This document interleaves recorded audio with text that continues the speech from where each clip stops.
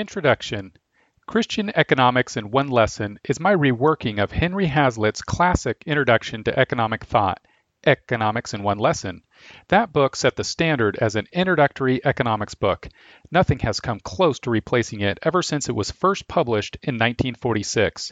Why do I believe it is necessary to replace a classic? There are several reasons.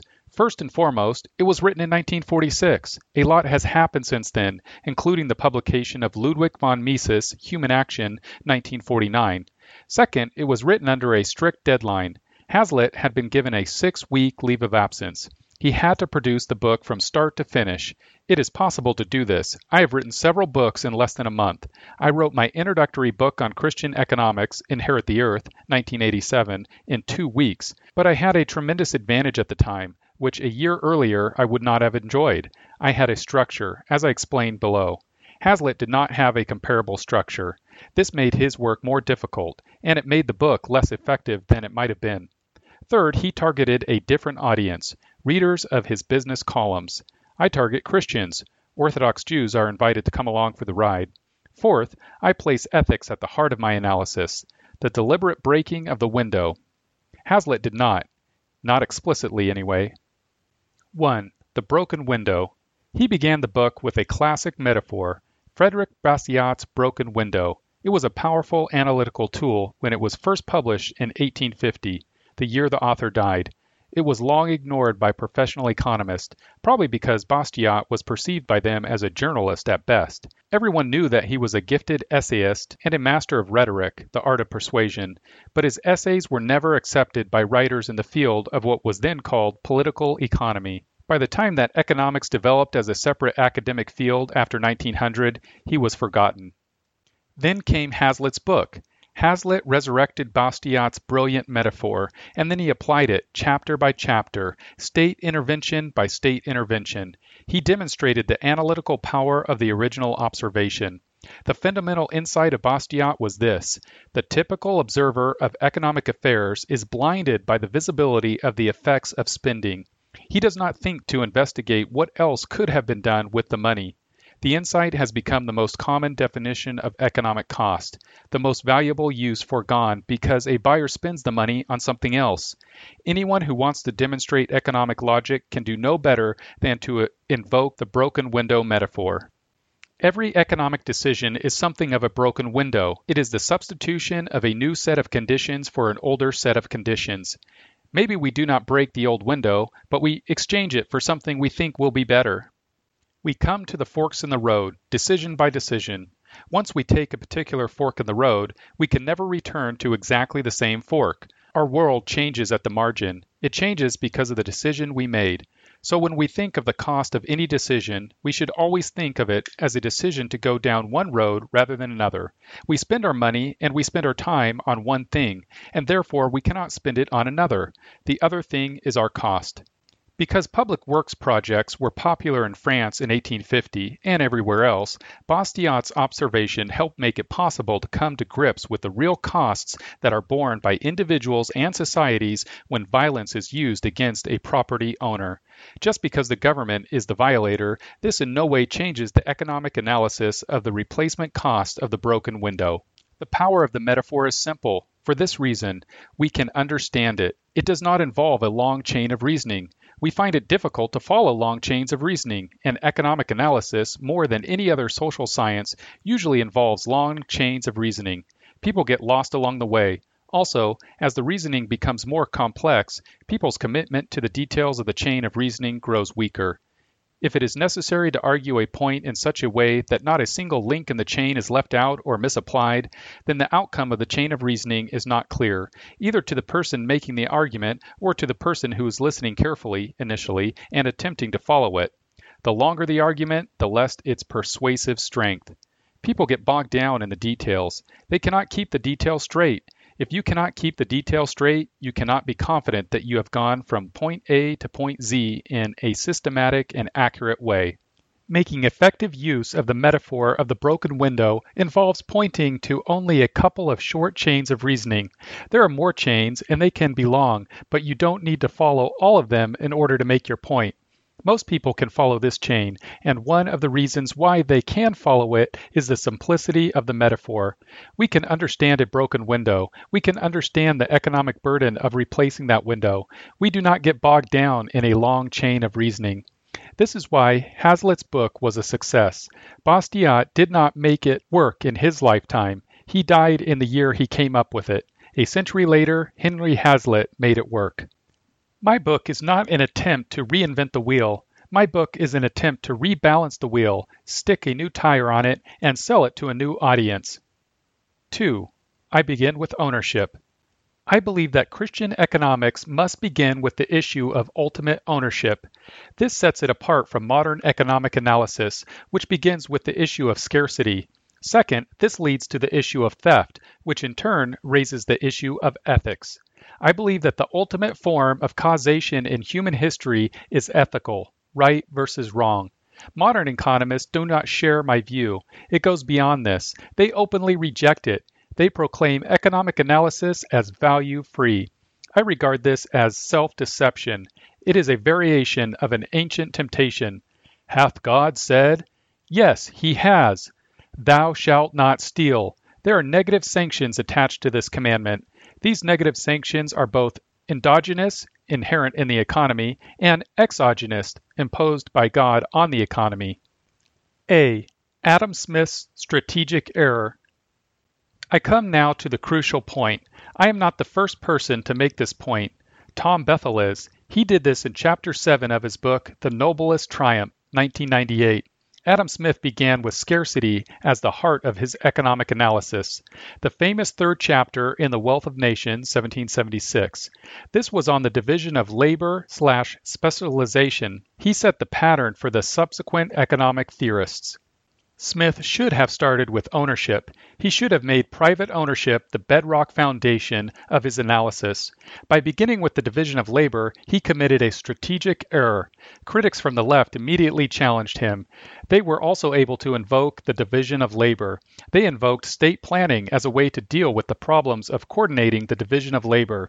This was Bethel's argument.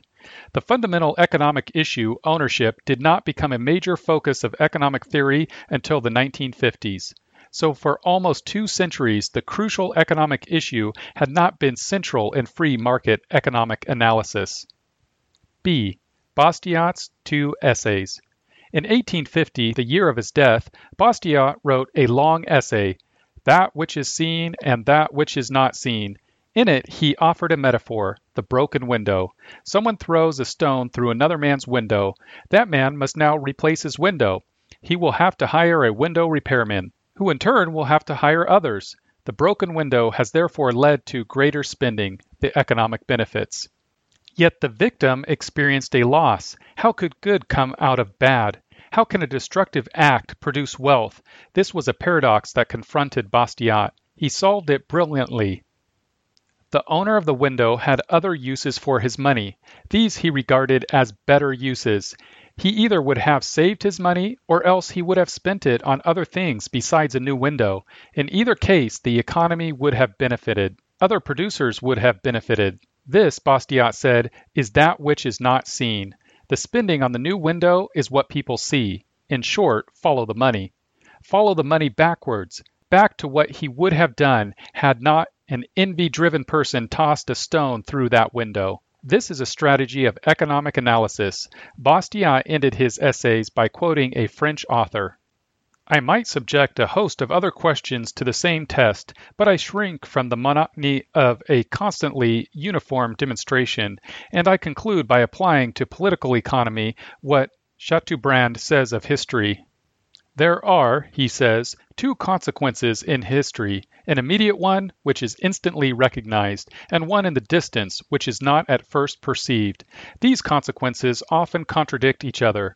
The former are the results of our own limited wisdom, the latter those of that wisdom which endures. The providential event appears after the human event. God raises up behind men. Deny, if you will, the Supreme Council, disown its action, dispute about its words, designate by the term force of circumstances or reason what the vulgar call providence, but look to the end of an accomplished fact, and you will see that it has always produced the contrary of what was expected from it, if it was not established at first upon morality and justice. Chateaubriand's Posthumous Memoirs. There is a second fact, even more crucial to my book, but not for Hazlitt's, the issue of ethics. Bastiat wrote another essay in 1850, The Law. In that essay, he turned to ethics, namely the issue of theft. He described the welfare state. He also identified its underlying motive. He called this the politics of plunder. He wrote, "The fatal idea of legal plunder." But on the other hand, imagine that this fatal principle has been introduced under the pretense of organization, regulation, protection, or encouragement. The law takes property from one person and gives it to another. The law takes the wealth of all and gives it to a few, whether farmers, manufacturers, ship owners, artists, or comedians. Under these circumstances, then certainly every class will aspire to grasp the law, and logically so. The excluded classes will furiously demand their right to vote, and will overthrow society rather than not to obtain it. Even beggars and vagabonds will then prove to you that they also have an incontestable title to vote. They will say to you, "We cannot buy wine, tobacco, or salt without paying the tax, and a part of the tax that we pay is given by law in privileges and subsidies to men who are richer than we are. Others use the law to raise the prices of bread, meat, iron, or cloth. Thus, since everyone else uses the law for his own profit, we also would like to use the law for our own profit. We demand from the law the right to relief, which is the poor man's plunder. To obtain this right, we also should be voters and legislators in order that we may organize beggary on a grand scale for our own class, as you have organized protection on a grand scale for your class. Now, don't tell us, beggars, that you will act for us, and then toss us, as Mr. Memorial proposes, 600,000 francs to keep us quiet, like throwing us a bone to gnaw. We have other claims, and anyway, we wish to bargain for ourselves, as other classes have bargained for themselves. And what can you say to answer that argument? Perverted law causes conflict.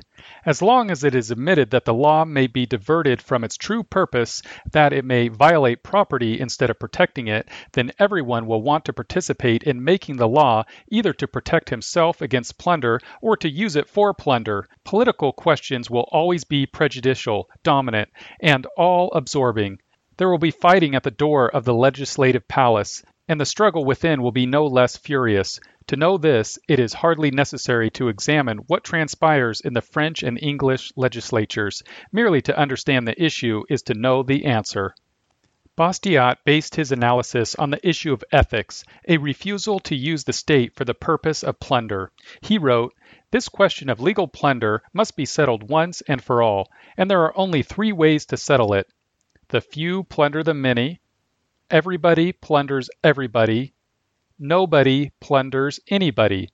To understand correctly Bastiat's essay on the thing not seen, we must understand its connection to his idea of the state acting as an agency of plunder. He grounded his analysis of the economics of the broken window in terms of his broader concern, to persuade people not to adopt the politics of plunder.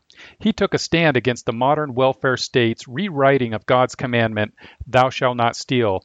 They have revised it as follows: "Thou shalt not steal except by majority vote." C. Hazlitt's partial use of Bastiat. We now return to Hazlitt's book. Hazlitt, following the lead of Bastiat, began with the violation of private property, the broken window. This act is a violation of ownership, but Hazlitt did not focus on the rights of ownership.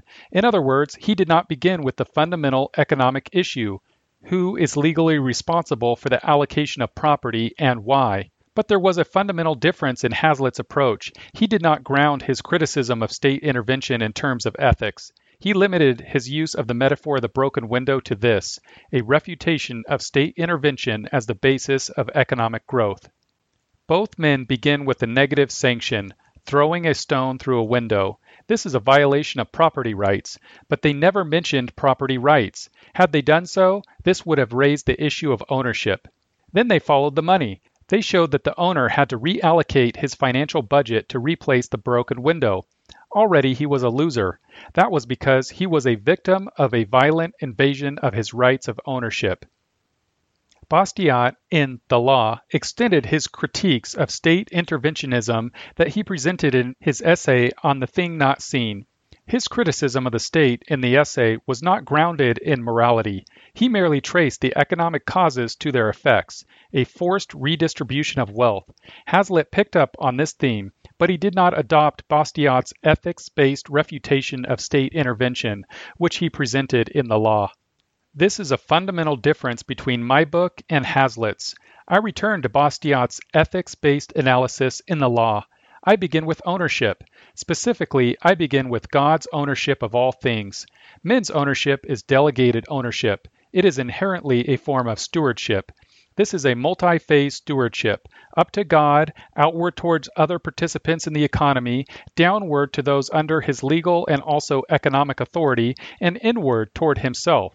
Any violation of this stewardship is theft. It is a violation of ethics. So, by grounding my concept of ownership on the concept of God's ownership, I necessarily must invoke the issue of ethics. Thou shalt not steal. 3. The 5-point structure of my chapters. Hazlitt used Bastiat's broken window metaphor as the analytical basis of his chapters. He followed the money analytically. He and Bastiat followed it back to the money owned by the window owner before someone tossed a stone through his window. Beyond this general reliance on Bastiat's analytical procedure, Hazlitt followed no structure in his chapters. He was a clear writer. He was unique in this regard, but the chapters are not self-consciously structured in terms of a series of themes. I call these cookie cutters. I use them all the time. Without these, it is difficult to recall the specifics of Hazlitt's argument in each chapter. I like to keep things simple, so I have adopted a 5-point model. I cut each chapter into these 5 analytical cookies. 1. Owner. 2. Window. 3. Stone. 4. Costs. 5. Consequences. I've written a book on this approach, The Covenantal Structure of Christian Economics, 2015. I divide economics into these 5 categories. 1. Ownership. 2. Stewardship. 3. Law. 4. Sanctions. 5. Inheritance. In terms of social theory in general, these are as follows. 1. Sovereignty. 2. Authority, hierarchy, representation. 3. Ethics, law. 4. Sanctions, positive and negative. 5. Succession. The archetype is this. 1. God. 2. Man. 3. Law. 4. Judgment. 5. Time. I have written a book on this, Unconditional Surrender, 5th edition, 2010. I have worked with this structure since 1986. It affects much of my writing. It no doubt limits my thinking, but it also forces my thinking. It makes it fairly easy to write rapid analysis, such as this book, which took a little under 100 hours. I may miss lots of important issues, but these 5 are always the most important issues. Social theory that ignores any of these 5 points cannot be accurate. It is seriously incomplete. By the way, just for the record, the Pentateuch is structured in terms of this framework. Genesis, creation, sovereignty. Exodus, hierarchy, Moses versus Pharaoh. Leviticus, laws. Numbers, sanctions, war. Deuteronomy, inheritance, conquest. I wrote 16 of the 31 volumes of my economic commentary of the Bible to prove this, and then explore its implications. For those of you who wonder where I got this structure, it was from a book published by my Institute for Christian Economics, Ray Sutton's That You May Prosper, 1987. He derived it from Meredith Klein's The Treaty of the Great King, 1963. Klein got it from George Mendenhall, Law and Covenant in Israel and the Ancient Near East, 1955. I like to think that Mendenhall got it from God. After you have read half a dozen of my chapters, you should be able to figure out in advance what I will say in each of the next chapters. As I say, I use a cookie cutter. Once you understand it, you will find that my analyses are straightforward. Conclusion. Hazlitt did the grunt work in 1946. He too used a cookie cutter. Bastiat's metaphor of the broken window. He had another at his disposal, Bastiat's concept of the politics of plunder. He did not pick it up and use it. I do. I begin with point 1. God is the original owner. My analysis there relates to the doctrine of subjective economic imputation, unitary yet also corporate. God imputes value. I also cover economic stewardship, delegated ownership, individual yet also corporate. I assume these doctrines in the book, but I do not expound them. I assume the existence of corporate judgment on corporate violations of private property. Because God delegates ownership to individuals and institutions, this ownership is legitimate. It establishes ownership in society, a stewardship function. I begin here in each chapter, point 1. Point 2 is the window, the legal and institutional arrangements that are based on private ownership. Private ownership is a legal extension of the biblical concept of stewardship. God holds owners responsible for the administration of God's property. Thus, theft is an assault on God by way of his lawfully constituted legal and economic agents. I identify the state's breaking of the window as an act of theft. It is a violation of God's legal boundaries around private property. I say what Hazlitt refused to say. These state interventions into the private property order are organized theft. This is point 3 of my model, law. Theft imposes costs, negative sanctions. This is point 4. I follow Hazlitt's lead in discussing the specific cause and effect outcomes of government intervention, chapter by chapter.